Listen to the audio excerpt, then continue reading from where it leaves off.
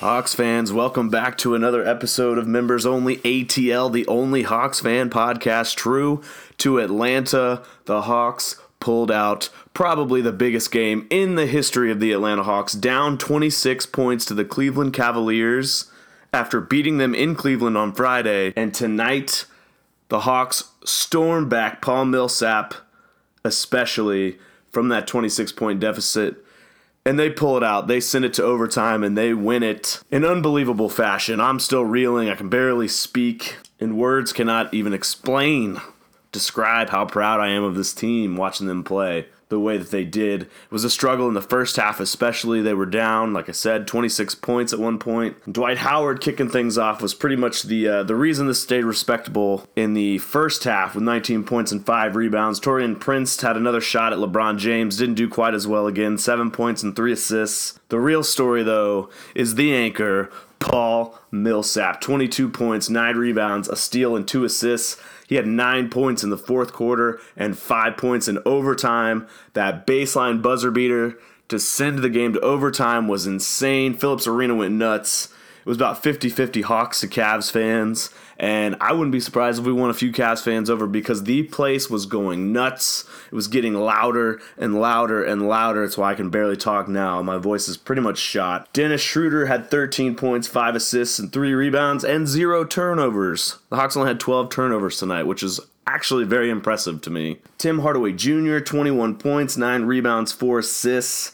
Kent Bazemore, 13 points, 4 assists, and 4 steals.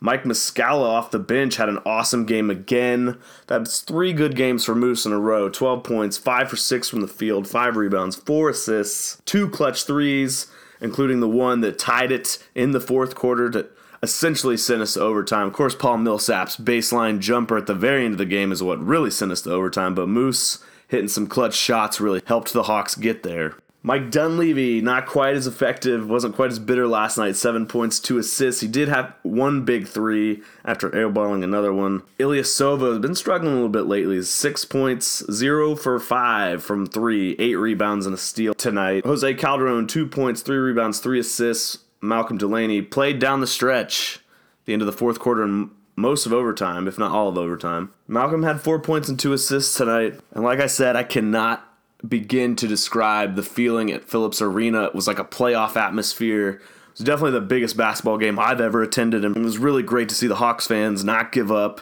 not die. They stood behind our guys, and we got the job done as fans, I think. And the Hawks definitely got it done last night. 2 games left in the season, 1 more home game against Charlotte on Tuesday. We play Indiana later in the week for our season finale until playoffs, which at this point in time we're pretty much slotted to play the Washington Wizards in round 1, which is a little bit scary for me.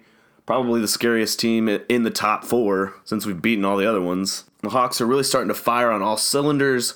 Things are clicking, getting these huge wins against teams like the Cavs and Boston. So I hope to see and hear from all of you during the playoffs. It's the most exciting time of the year for me anyway.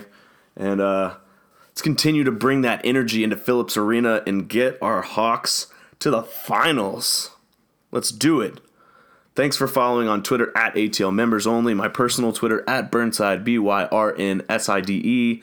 And as always, let's go Hawks.